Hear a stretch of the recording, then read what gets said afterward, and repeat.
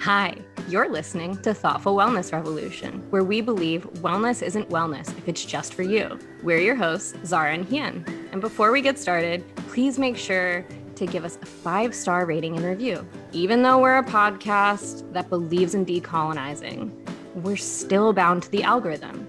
So every little bit that you can help us out, we really appreciate it. And we thank you for all the support. Let's get into it. Today, we are talking to Lena Wood, a certified nurse midwife in Tacoma, Washington. So, Lena, what's on your mind today? Well, first of all, I am just so excited to be on this podcast with both of you. When I met Hien last fall, I think, at one of the Tacoma Boss Ladies networking events, I was like, ooh, that is someone I want to get to know. And then she told me about the podcast and what you guys were up to. And I was like, oh, that's amazing. We need more of that. So anyway, one thing on my mind is just that I'm excited to be here with some other amazing BIPOC wellness folks and just getting to be in conversation. So I feel like there's not enough spaces for that. But for me personally, what's on my mind? It's like the perennial question of like work-life balance and like what a shit show it is during the pandemic. I am parent to a 6-year-old who was out of school last week because there was a COVID case at his school. And so like, yep, I've been initiated into that club.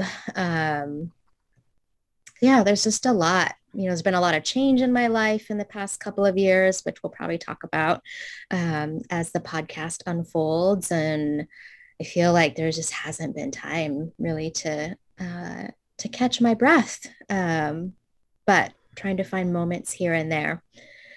So yeah, a little scattered today, but excited to be here. I've got a couple more clients this afternoon, so I'm excited to kind of be in work mode for the afternoon.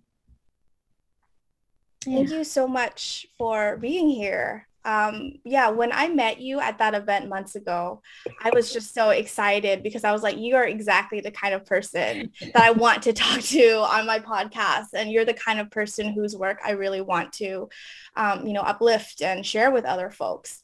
And also I want to say like, I've been feeling unscattered probably for like the last 6 months, or I don't know how long. It's just a very uh uncertain time to be in, and it's like when you feel like you have a little bit certain of just like a tiny bit of certainty, there's like more uncertainty thrown at you. So it's been wild. So I just want to say, like, hang on in there. And to anyone else listening who's dealing with it, it's like we see you, and we're all going through it.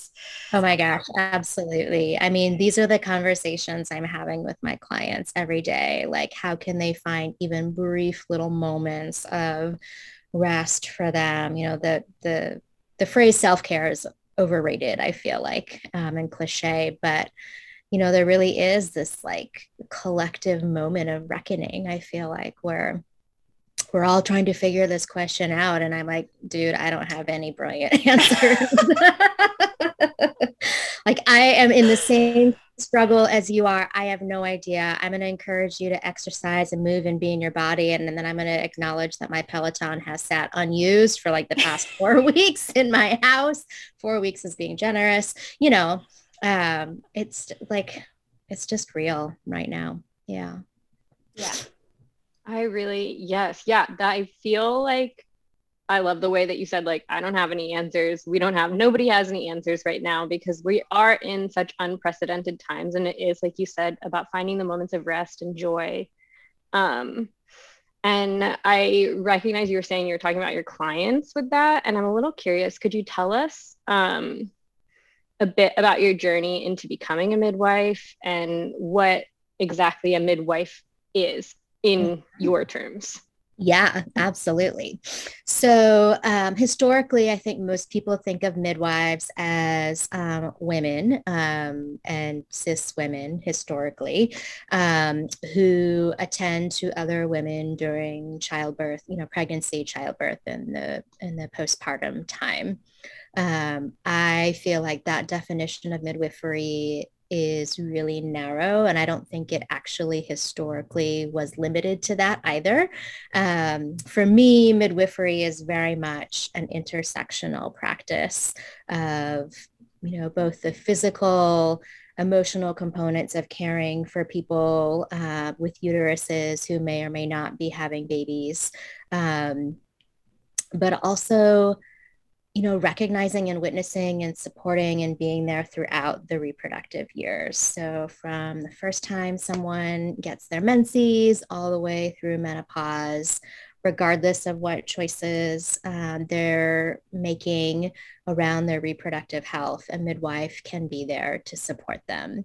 And truly, historically, midwives were the village healers. They were there at births, they were there at deaths, they did everything else in between. The midwife was the one that everyone was like, yeah, that person is the one you want to call when the shit hits the fan. So, my journey to midwifery, I actually had no intentions of becoming a healthcare provider of any kind growing up. I was going to be a teacher. I was going to be a figure skater. I was going to be a flutist. I'm of the Christy Yamaguchi generation, so I grew up watching her and yes, and seeing another Asian American on the ice like that was just amazing. One really important thing about me is that I am a Korean American adoptee. And I grew up in a very white working class family in Minneapolis who, basically were told, like, treat this baby as if, she were yours, as if she were a blank slate. So I grew up in a very white culture. And I also grew up not knowing really anything about my birth story, my birth family, and that part of my narrative. So there was always this little like missing piece in my life and my story. And I was always fascinated by it, but also felt this like kind of taboo, like because I didn't know anything about my birth story, it felt weird to be interested in birth. So anyway, that comes up later in my journey. I grew up, I went to college, I graduated from Mount Holyoke, which is an amazing women's college in Western Mass. My major was geography, basically because I couldn't really decide what I wanted to major in. So geography was great because I got to study a little bit of everything. But what I've come to realize is that the skills and frameworks of geography, which is really thinking about space and place and connections between people and land, and how we make meaning in home and different places. It really kind of informs how I engage in my work as a midwife, which yes is about caring for physical bodies and emotions, but also a lot of it's just holding stories, stories that nobody else will ever hear. So fast forward, I thought I was going to be an environmental educator, like open a farm school. Then I went into Montessori education. Then I had a quarter life crisis where I was like, oh my gosh, I just got my master's degree in Montessori education and I love it. And I don't want to be a classroom teacher. Well, crap, what should I do now? And a friend of mine suggested that I actually embrace this ongoing interest I've had in birth and dive in and do a doula training. And I was like, I'm 25. Who's going to want someone who's never been to a birth and doesn't even know anything about birth or her own birth to be at their birth and support them? So I started as a postpartum doula because that felt a little safer for me. I'd worked with kids a lot. I had my Montessori background. So I did that. And then I just kind of fell in the rabbit hole of the birth world, kind of like people do. And for a long time, I told myself and my husband, no, I don't want to be a midwife. That's too much responsibility. It's too much work. It's too scary. What if something goes wrong? But the more I was around birth, the more I was around midwives, the more I was around pregnant people, I just got hooked and I realized this is the perfect intersection of my passions and interests in terms of reproductive justice and advocacy and politics and a personal desire to be of service in a really meaningful, intimate kind of way. And so one thing led to another. And over a period of a couple of years, I got really involved in the full spectrum doula movement. So supporting folks through abortion, miscarriage, adoption, pregnancy loss, all of the other pregnancy experiences that I feel like now the narrative has shifted a fair amount. But 10 years ago when I was getting involved in that community was still very radical.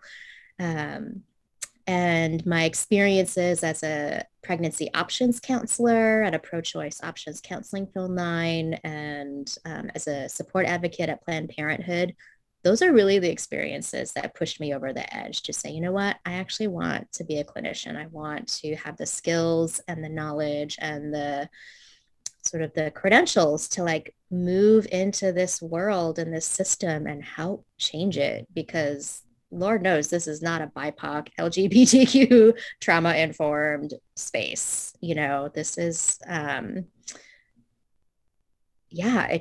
it wasn't at the time. And I think, again, that is changing. That's like a whole nother podcast about the politics of anti-racism in the midwifery world. But, still, like I look around and I don't see other midwives who look like me. There are a fair number now of African-American and Black midwives, and that's part of a long historical trajectory. But still 90% of at least certified nurse midwives in the US are white. Black midwives make up another like 8%, and the remaining 2% are a mix of Asian, Native American, et cetera. Latinx. So that's the short version of how I got into midwifery. I was really passionate about the full spectrum of midwifery care. So not just pregnancy and birth, but also in particular abortion care. And I was really lucky where I trained in Oregon. I went to Oregon Health and Science University for both my undergraduate in nursing and then my master's in midwifery. And in Oregon, midwives have had independent scope of practice for a long time. They're really well respected and known. Almost 20% of babies in Oregon are born into the hands of nurse midwives. And in Oregon, advanced practice nurses, FNPs, family nurse practitioners, and certified nurse midwives are able to provide abortion care, which is not true, obviously, in every state. There's a lot of states with, very restrictive physician-only laws. And even then, it's like you have to jump through all these hoops, et cetera. But in Oregon, I saw nurse midwives providing really lovely, compassionate abortion care that felt different coming from a midwife than it did coming from an OBGYN or even a family nurse practitioner, because of, I think, that historical model of midwifery of really being with people regardless of their life experience, having that non-judgmental, really lifespan perspective that the same people who are having abortions are also parents and are going to be parents in the future. Being able to see that as part of an arc of a person's life rather than just a discrete medical event really changed the experience. So I went into midwifery in love with birth, but also very passionate about expanding abortion care for midwives as a way to expand access in general. So my current practice, I am not currently trained to provide second trimester procedures, but I do medication abortion up through 10 weeks. And that's a really important component of my practice. And actually, I'm not doing birth right now. That was a recent decision. I don't know. I think last time we talked, Hien, I was still doing home birth. But I started my independent private practice a year ago after leaving a job that was not a great fit. I had, up until that point, for the past 5 years, worked in hospital-based practices, which is where most nurse midwives work. And I was done. I was tired of the system. I was tired of being a cog in the wheel. I was tired of not actually being able to practice the way that I wanted to, which is, um, not being stuck in 15-minute appointments with people, 25 people a day. Like that's not midwifery care. Um, for me. I mean, I know a lot of midwives who somehow make it work, and that's amazing, but it just wasn't sustainable for me. So I started a practice last year here in Tacoma, recognizing that there weren't a lot of BIPOC midwives, and certainly not a lot of midwives who kind of had this full spectrum perspective that I come with. And I had a great year and I loved a lot of aspects of it. And also learned that being on call 24/7 as a home birth midwife is really brutal. And I just wasn't in a place in my life and where I am with my family to be able to do that. So I'm actually kind of at a turning point in my practice, which is really exciting. And I have stepped back from attending births and doing prenatal care. But I'm doing a lot more fertility care now. So intrauterine insemination at home and in the office, particularly for the queer community. Um, what else am I doing? Just, general GYN stuff, annual exams. I love doing annual exams. I love doing people's first pap smears and like making it a really empowering, positive experience that sort of sets that expectation for people of this does not have to be scary, shaming, painful, like you're in charge of this exam. And like the best thing that someone can say to me is like, oh, wow, that was like the best pap I've ever gotten. um, and then I am expanding some of my lactation support and pursuing training to become a board certified lactation consultant. And because I'm addicted to school and I just kind of can't really stop, I'm also starting classwork to get my certification as a psychiatric mental health nurse practitioner.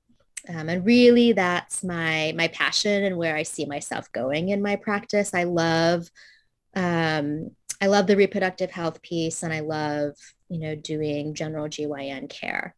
But so much of what I do as a midwife revolves around supporting mental health and wellness and emotional well-being and supporting people and making behavioral health changes like quitting smoking and things like that. And I want more training and resources to do that. So I'm doing an online distance program right now through Frontier Nursing University, and it will allow me to work while I'm in school. And then a couple years down the road, envision my practice really being focused on the field of what we call reproductive psychiatry or perinatal mental health. It's not just perinatal for me. Like, yes, there's a lot around pregnancy and postpartum, but also perimenopause and, post-abortion and life in general. Having that perspective as a midwife, I feel like will really inform the mental health care that I provide. So yeah, that's kind of the roundabout answer to my journey to becoming a midwife, what it means to me, even as I transition more to mental health work, the identity and practice and way of being as a midwife is still really important to me. I will always be a midwife, no matter what I'm doing professionally. So yeah.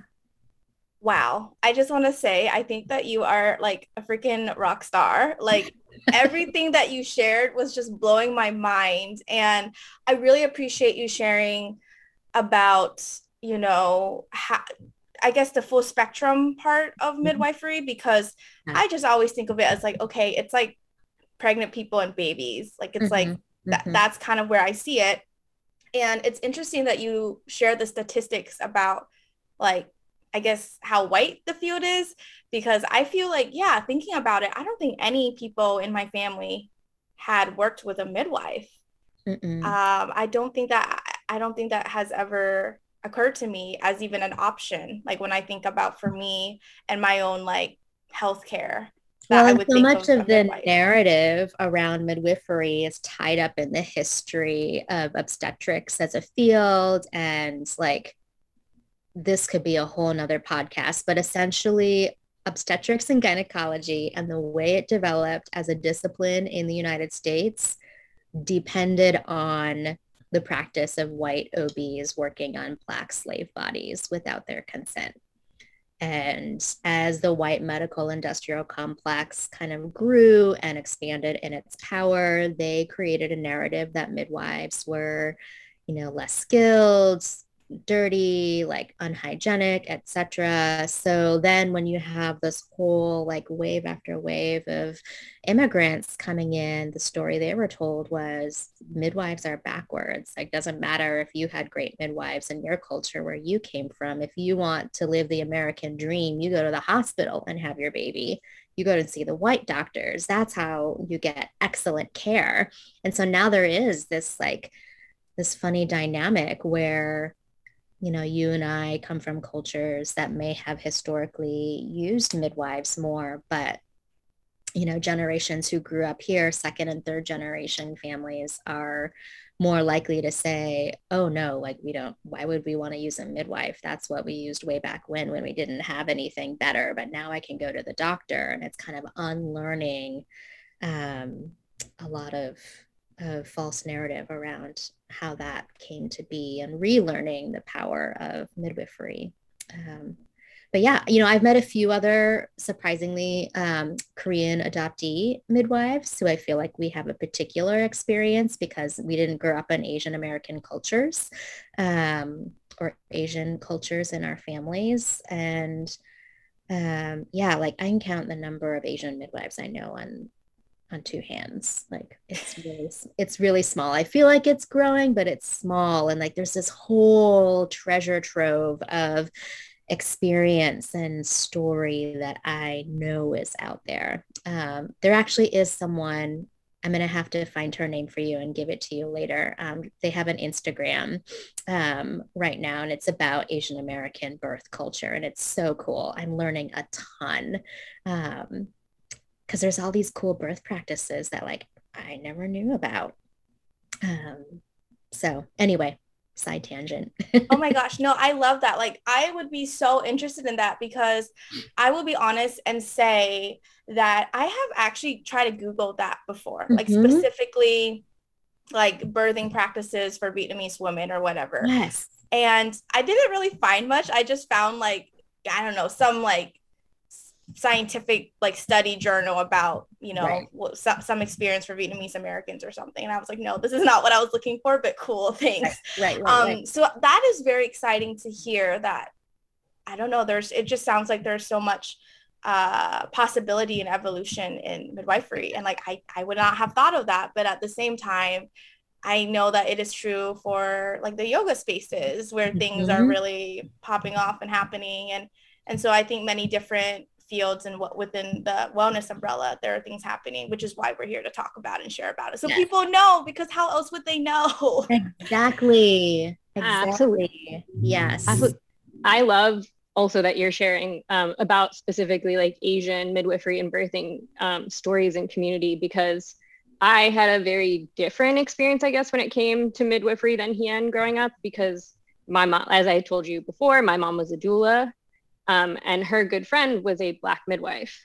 Wow. Who she worked with. So I grew up with that being like a thing that was available and good for like underserved or Black communities or marginalized communities where you got accessible birthing care, which is like so much of what you're talking about. But even still, I will say I'm still undoing some of the ideas of birthing and like, I want to say like sterilization of birth, because I feel like with you, the way you're talking about birth is it's like a holistic process and like the whole life of a person with a uterus, you know what I mean? And like that whole process and like the various stages of it versus like very individualized and specific sterilized pieces of, or like you said, medical procedures of someone's life. So I think I found that really interesting to hear the statistics, because they are so wildly different from my own experience. And my first pap smear was also by a gynecologist, and I do recommend it because it was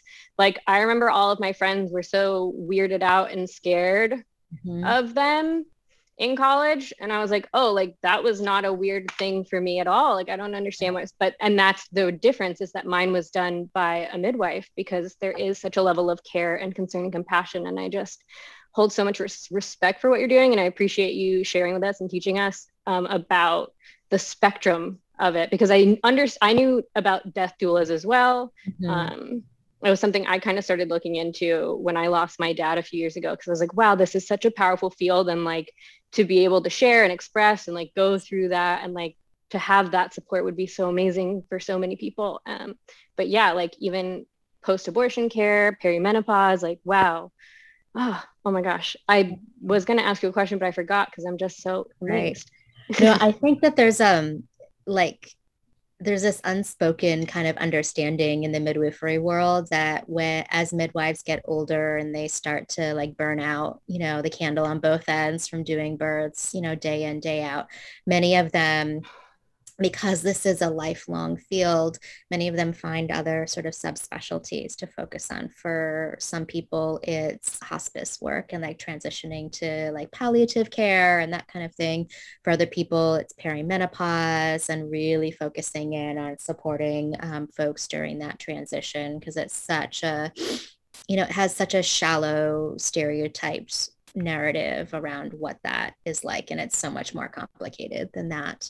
I mean, for me, midwifery at the heart of it, like it's about sexual and reproductive health, and that encompasses a lot of different aspects of life. But, you know, in my annuals, I ask people, how's your sex life? Like what's working, what's not working? And I tell you, the number of people of all ages who have said, oh my God, you are the first person who's ever actually just asked me purely out of being interested and like wanting me to have a pleasurable sex life.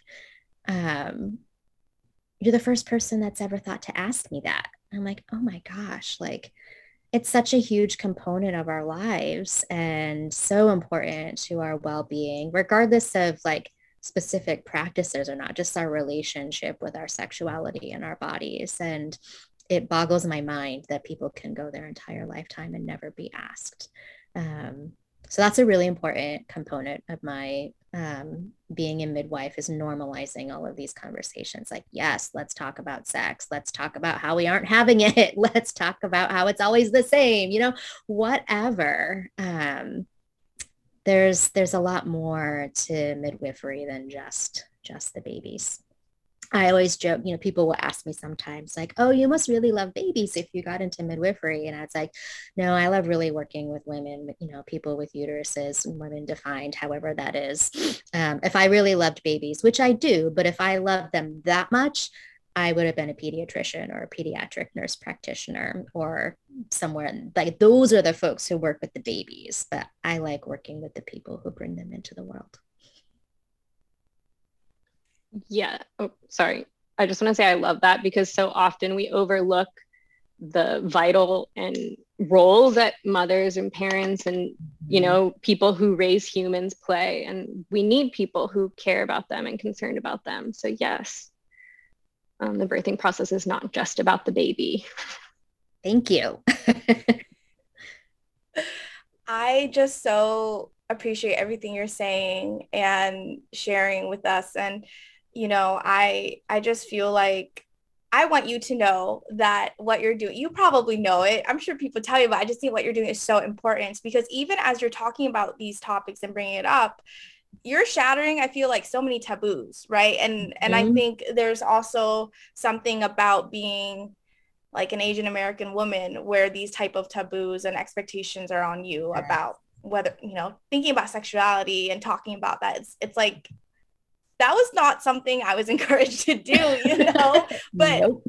You know, and even thinking about, again, thinking about getting care from a midwife, again, that was never something I was exposed to. And again, up until basically, I didn't even know until I met you months ago when you mentioned that you did full spectrum care and what that meant. Because up until then, I was just thinking, oh yeah, midwife equals mom and baby. That's it. And like the only midwife I knew was this one white woman who was also a yoga teacher. So like there's all these already Yep. ideas of what that means, right? And then as you explain everything, I was like, okay, that makes sense. And I feel like you're connecting the dots with for me in so many ways of like just again seeing the possibilities of what midwifery really means or what it could look like. And I'm just really grateful for it. And so with all that you have done and are doing and are looking to do, and we ask this question with everyone, you know, what's one thing you want to see more of and what's one thing you want to see less of? And in wellness, it seems like you have a very broad grasp of what wellness looks like in life as a midwife, but also if you want to answer this based on midwifery as it is right now. Sure. Yeah. So I would say for midwifery in particular, there's just so much still like binary thinking about um, the realm of birth and pregnancy and becoming a parent. And, you know, the mommy wars, like they're still going on. And it is really toxic sometimes. I feel like a lot of my work as a midwife is helping normalize for people like whatever their pregnancy, birth, parenting experiences were, like it's okay. It's okay that you got an epidural. Like, it's not only okay, it's like freaking awesome that you decided that that was the thing you needed to help get you to meeting your baby and being present, you know, like these kind of binaries of natural versus medicated, attachment parenting versus whatever. Like, I'm just over it. And even within midwifery, you know, there's this kind of like holding up on a pedestal of the midwife who like self-sacrifices everything and is there for their clients and stays late for births and is always there every moment of the day. And I'm so over that too. You know, like midwives and many other wellness providers, practitioners, like putting themselves up on pedestals and making it about them, like it that also has its consequences.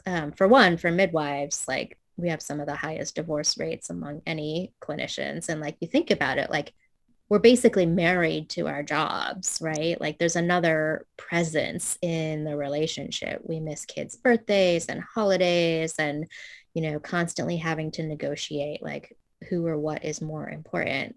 And that's hard. It's really hard on families.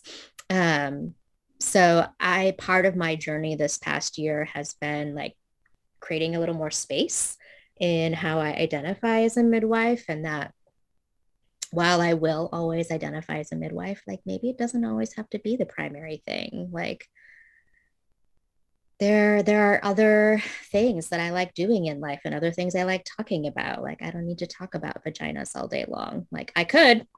I have lots of things to say about them.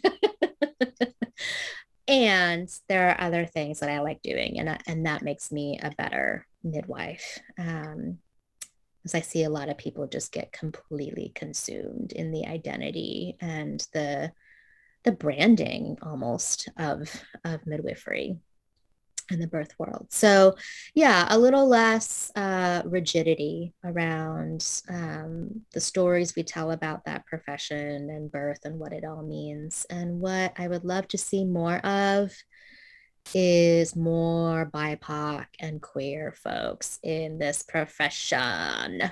We need to diversify it, like, and this isn't just a like trying to like make the scales equal. Like we have evidence, lots and lots and lots of research that shows that when people get care, what we call concordant, racially concordant care, when they get care from providers who look like them, who come from the same neighborhoods, who have the same backgrounds, they have better outcomes. And it just like makes so much sense on an intuitive level, but we have so much work to do to catch up. um, you know, it's going to take us a long time to get from 90% white to, you know, closer to 50-50 or, you know, more reflective of what the actual population is. So right now, the way I support that is just like encouraging and supporting and mentoring as many aspiring BIPOC midwives as I can. Like it's a hard experience getting through school, particularly if you're going the nurse midwifery route and going through all of the racially traumatic experience of nursing school and working in the medical industrial complex. Like it's hard. But I really see that as like a key cornerstone to improving perinatal health in this country. Like we didn't even talk about the terrible outcomes and disparities in outcomes between Black parents and other folks, but that's a huge piece of it. So yes, that's what I would like to see more of in midwifery. But I think that extends to the wellness field in general. And I know some of your other episodes have talked about that too. Like enough already with the whitewashed version of yoga and wellness and spandex. Like enough. We have enough vinyasa. It's okay. No, thank you for saying that. Thank you for saying everything, but yeah, in case anyone else needs to be convinced, we do have had enough vinyasa. Yes. Yeah, thank you so much, Lena. Can you tell us how people can get in touch with you and learn more about your work? Yeah, so my website, which is a work in progress, is www.revolutionsmidwifery.com. I'm actually in the middle right now of a website refresh with a fellow Asian American woman from Vancouver, Washington, which I'm really excited about. So I'll probably have a shiny, fresh new website later this spring.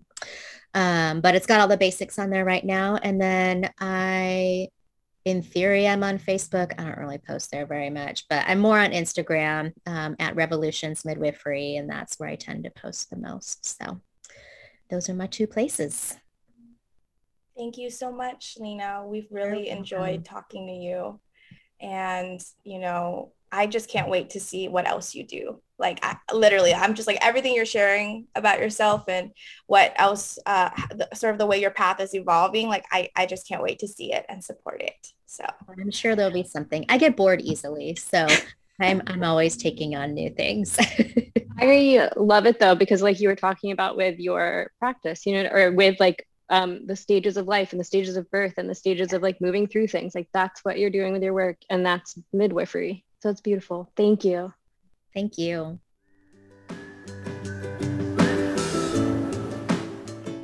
So this is our post interview after our conversation with Lena, and that was amazing, wasn't it, Zara? It was epic. I love doulaship and midwifery because I think having that space is so important, and to hear someone doing it because midwifery, I think in and of itself, when midwifery can be radical, and to hear a holistic radical approach in a way that really supports community and people with uteruses was really fantastic. What about you? How did you feel about it? I just feel like I'm in love with Lena, and I just need to tell the world about it. And I'll tell her that as well soon. As happens when we do our interviews, is that we just fall in love with the folks that we talk to, because, I just feel hopeful, I guess, which is not something I feel a lot lately. I feel hopeful because she was so informative. Like, I learned so much, and she connected the dots for me, thinking about like big picture, like life and midwifery, and like how that includes in like a person's life, or how that should include in a person's life for their own wellness. And I just felt really like lucky to live in a world where somebody like Lena exists and is doing the work that she's doing, Oh my God. Yes, because it's like truly it's a really hard time to be alive, everyone. I think we can all just, mutually agree upon that. It is, when we were recording this, it is early January 2022.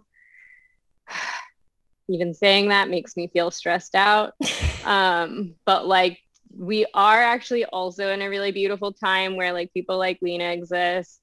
And this podcast exists where we get to share and hear about people who are doing things that are breaking down structures through information, education, and compassion.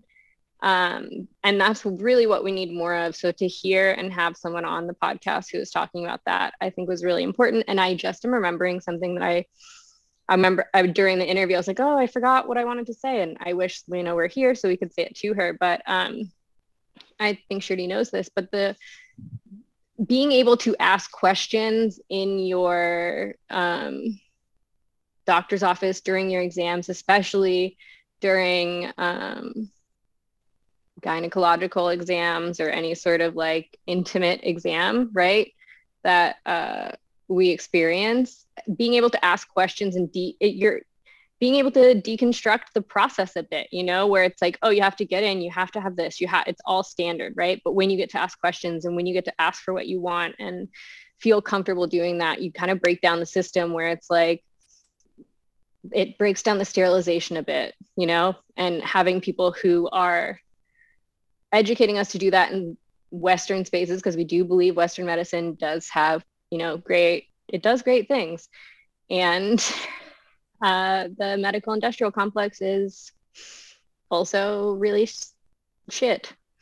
Yeah. And, you know, I think you had brought up like the sterilization, right? Of like I remember how when she was talking about what being like a full spectrum midwife meant and how it's literally from like birth to the end, you know, and how you were saying how it's so good to hear about that, because normally you see it as like, it's like a sterilized, compartmentalized of like, oh, like someone's a provider like just for birth or like just for menopause or like just for pelvic, like just for something like that. And I really appreciate that holistic perspective. And I remember her saying something along the lines of how she sees midwifery as being intersectional. And I think that makes such a big difference to maybe the typical. And then, of course, when she threw us with the stats, I was like, whoa, like the stats of how white midwifery is right now. I just feel like her work is just so important in pushing for that to be a different number than 90% white. Yeah, no, and it was so crazy to me because I've just my own personal experience with midwives and midwives that I know. But like the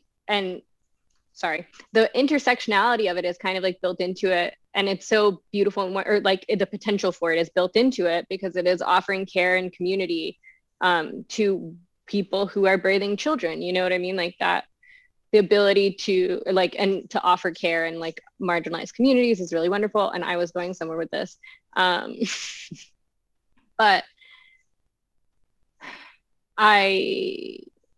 right, like the whiteness of it. And it makes me realize, because what I was saying is that like doulas and midwives, they provide care and compassion and connection and community for people who are bearing children or post-birth or perimenopause or all sorts of things. And as Lena was telling us, like post-abortion care and pre-abort, you know what I mean? Like all sorts of things, right?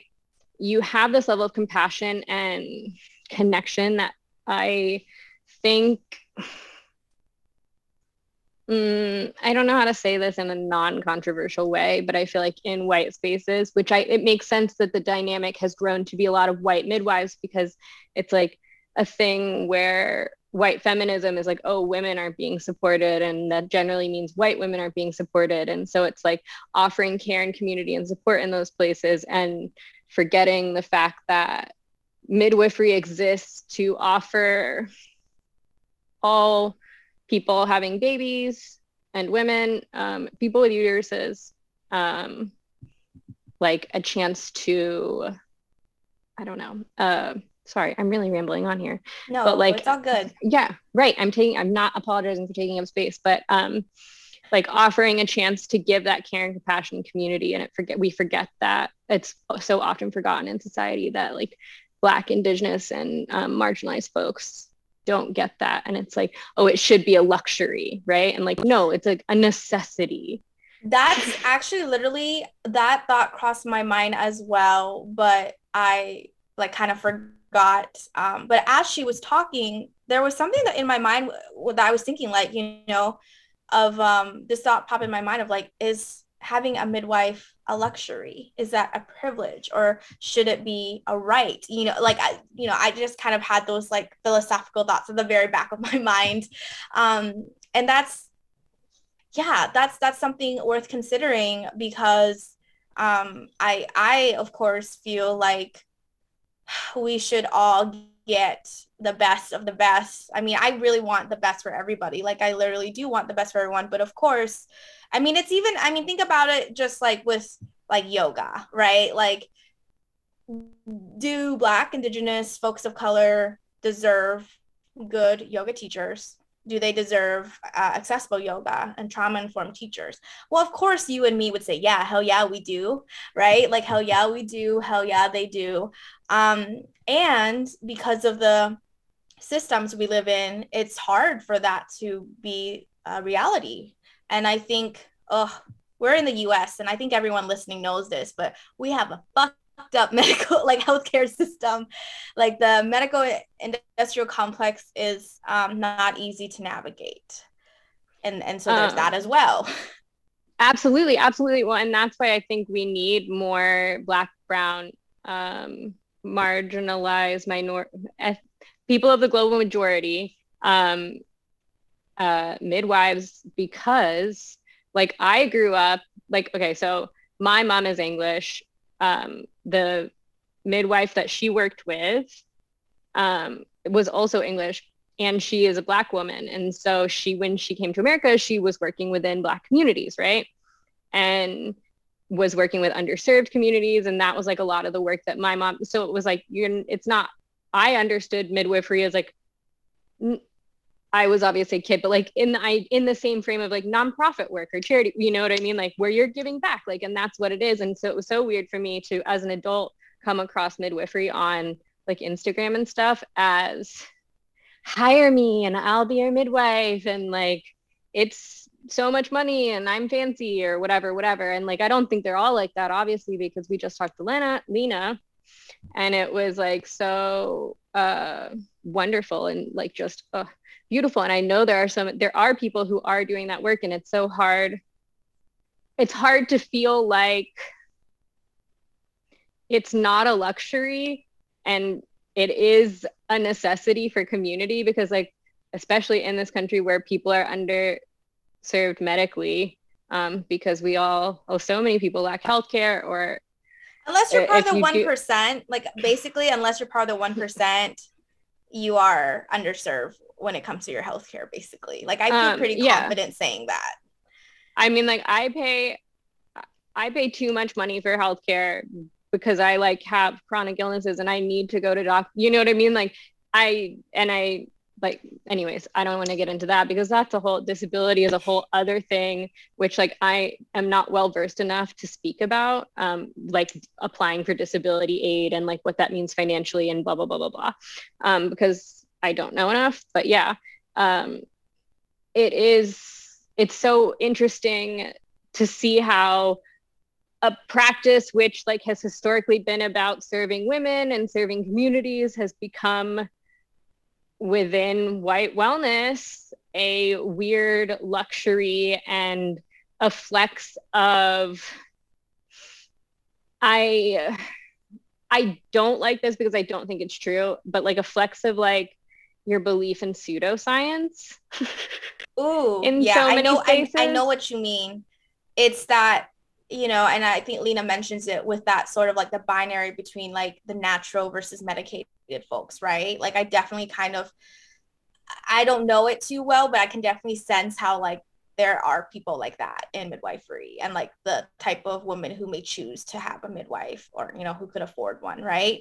And yeah, it's not all, but I know what you mean, because it's the same way in yoga, right? Like not every yoga teacher or yoga practitioner is into pseudoscience, but then also a lot of them get kind of caught up in that.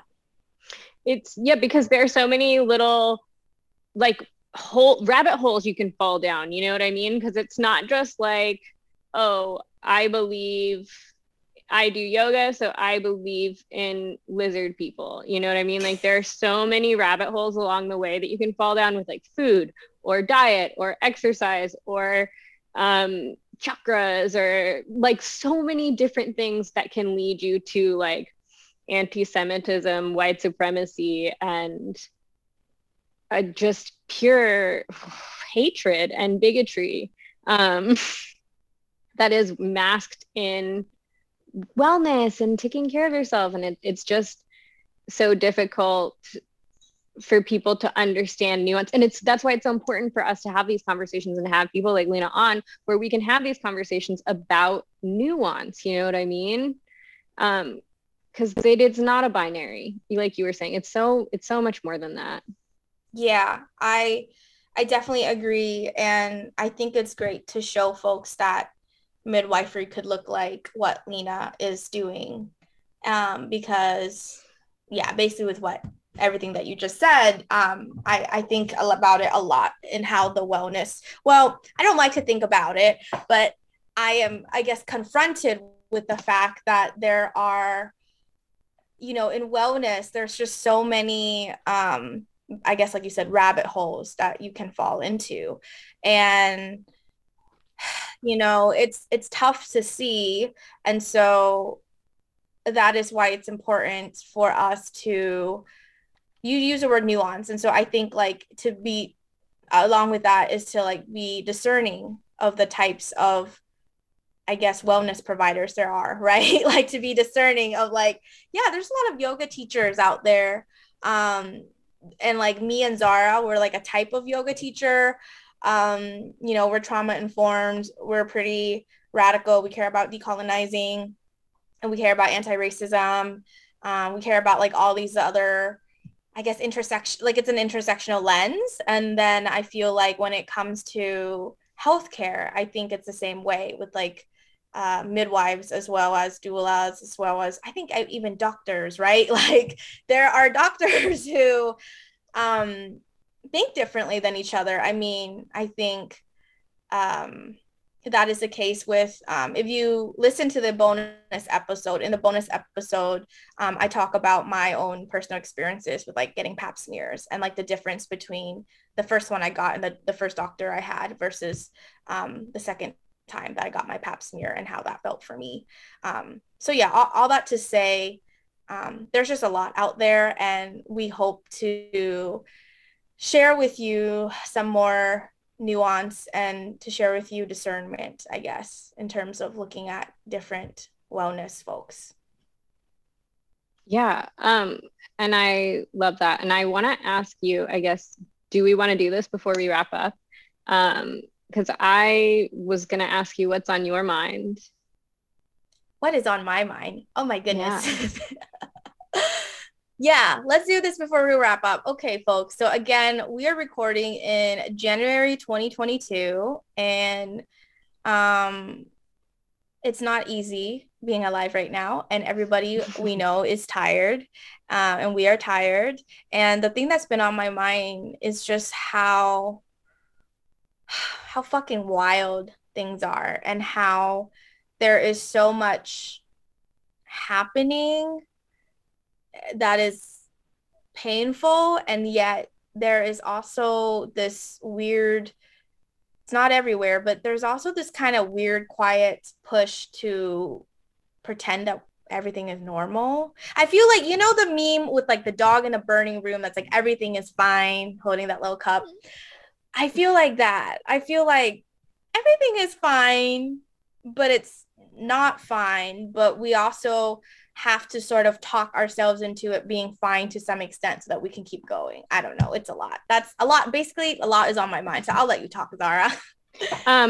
Absolutely. I appreciate you letting me talk, because I'm like bursting to say something about this, because I'm also thinking about the same thing all the time. And that's what's on my mind, because it is a difficult time here in the world.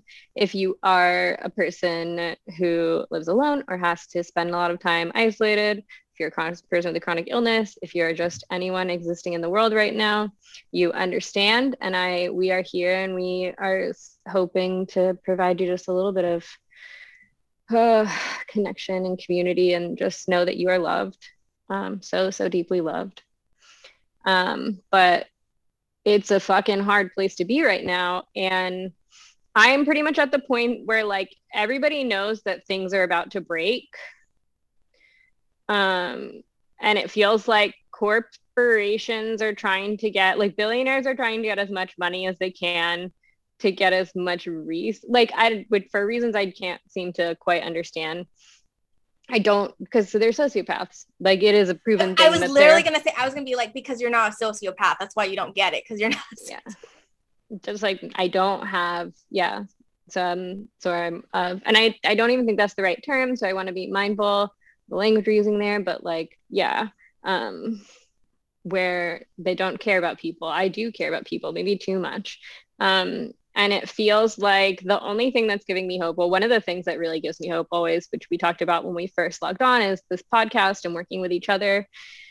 Because it is a reminder, because we get to talk to each other and have these great conversations and get to talk to people like Lena and have these great conversations. And I think we're at the point where, since like everyone is like either like they're trying to push us through to get back to normal, which is like not a thing that is going to happen right now. I think COVID stuff will get better in the summer, but I think being pushed right now is going to break people in such a way that by the time spring and summer rolls around, and even if COVID numbers are low, I think people are not going to be going back to normal. I think it's time. We need to start figuring out systems of mutual aid and really putting our boots to the ground and trying to get involved in things and building networks, because they basically cannot afford for us to take 9 days. They cannot afford for the American workforce to take 9 days off of work without the American economy collapsing. People recognize right now, more than I think they have in the past, that we have the power. So yeah, I think getting systems in place and really starting to be like, okay, it's time to make some demands, because if we cannot ensure the safety of the working class, which nobody in the government seems to be concerned about right now. So it's up to like us as people to create networks to do that, to move away from the systems that are not serving us and create systems that do serve us, so that the systems that are designed to serve us are forced to, if they want to be relevant anymore. Yeah. That's where I'm at. Yeah, you know what? Everything you say is just so real. And it is, I cannot predict the future. And that's the thing. It's like none of us can really predict what exactly is going to happen next. And it can be so frustrating, simply because I feel like there have been stressful times in my life, but at this point I just feel like there's like real scariness, like there's real fear. It's like justifiable, valid fear to have about life in the world around us, right? And I just like feel that, I don't know, it's like a mist in the air. It's like in the fucking air, you know, like this sense of like fear, valid fear and uncertainty. And I can just feel that. And again, you know, there's also that sort of like quiet feeling of like people who are, I don't know, in denial or whatever, who just wants to push us back to normal, or, you know, people who just don't give a fuck about people. But also there's like this real, like, it's so funny. There's like this real like misty fear or whatever. I sound like I'm describing some horror movie. I know there was like some horror movie some years back about like a mist or something that freaked everybody. And like, you know, I'm not trying to say that life is a horror movie, but it sure feels like it like sometimes right now. I mean, I'm not tripping, right? Like it's not only me, right? Like there's, yeah.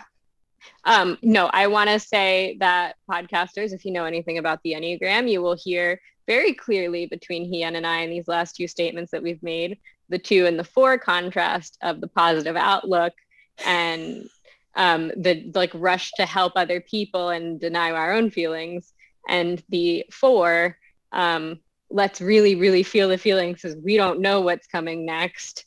And I think they're both beautiful responses and true responses. And maybe you had a similar or different response, and that doesn't mean you're a 2 or 4. I am just pointing out because I know mine and Hien's numbers, and I love the balance because, yeah, That existential dread and fear and the fog that's sitting upon all of us right now, that is so palpable, is real. And I appreciate you for being a person who can name it and describe it in such a beautiful way and like share with us the reality of that, because it is true. Because a lot of days and a lot of times it feels really fucking dark. Yeah. Because we don't know. We don't know. And yeah, I mean, basically that's all I have to say. I don't really, I'm like, oops, sorry, I'm a 4. And like, I don't have like a inspiring, hopeful message at the end other than like, you know, we love you. If you are listening, that means you're alive and we're so happy you're alive. And that's all I have to say at this point. Zara, any other final words you have? Yeah. Also, I just want to say like, we don't need to end on optimism, because that's what is reality. You know what I mean? All stages of life, we're not sterilizing our experience. Just because I'm feeling hyper positive because I am a one-to-one type in a one-to-one conversation with someone I really enjoy, talking about a thing I really like, I'm interested in, and feel really hopeful, doesn't mean that it negates the fear or makes it better or worse. So yeah, whatever you're feeling right now and whatever you're feeling all the time is okay. And we love you and we are grateful for you. And whatever is going on in the world, whenever this episode is released, we just are sending love to our future selves and all of our listeners who are listening, and you at all times. So yeah. Thank you. Thank you for listening to the Thoughtful Wellness Revolution podcast. For bonus content, you can go to thoughtfulwellnessrevolution.substack.com and subscribe for $5 a month. You can also follow us on Instagram at Thoughtful Wellness Revolution to share your thoughts. And don't forget to subscribe to us wherever you're listening.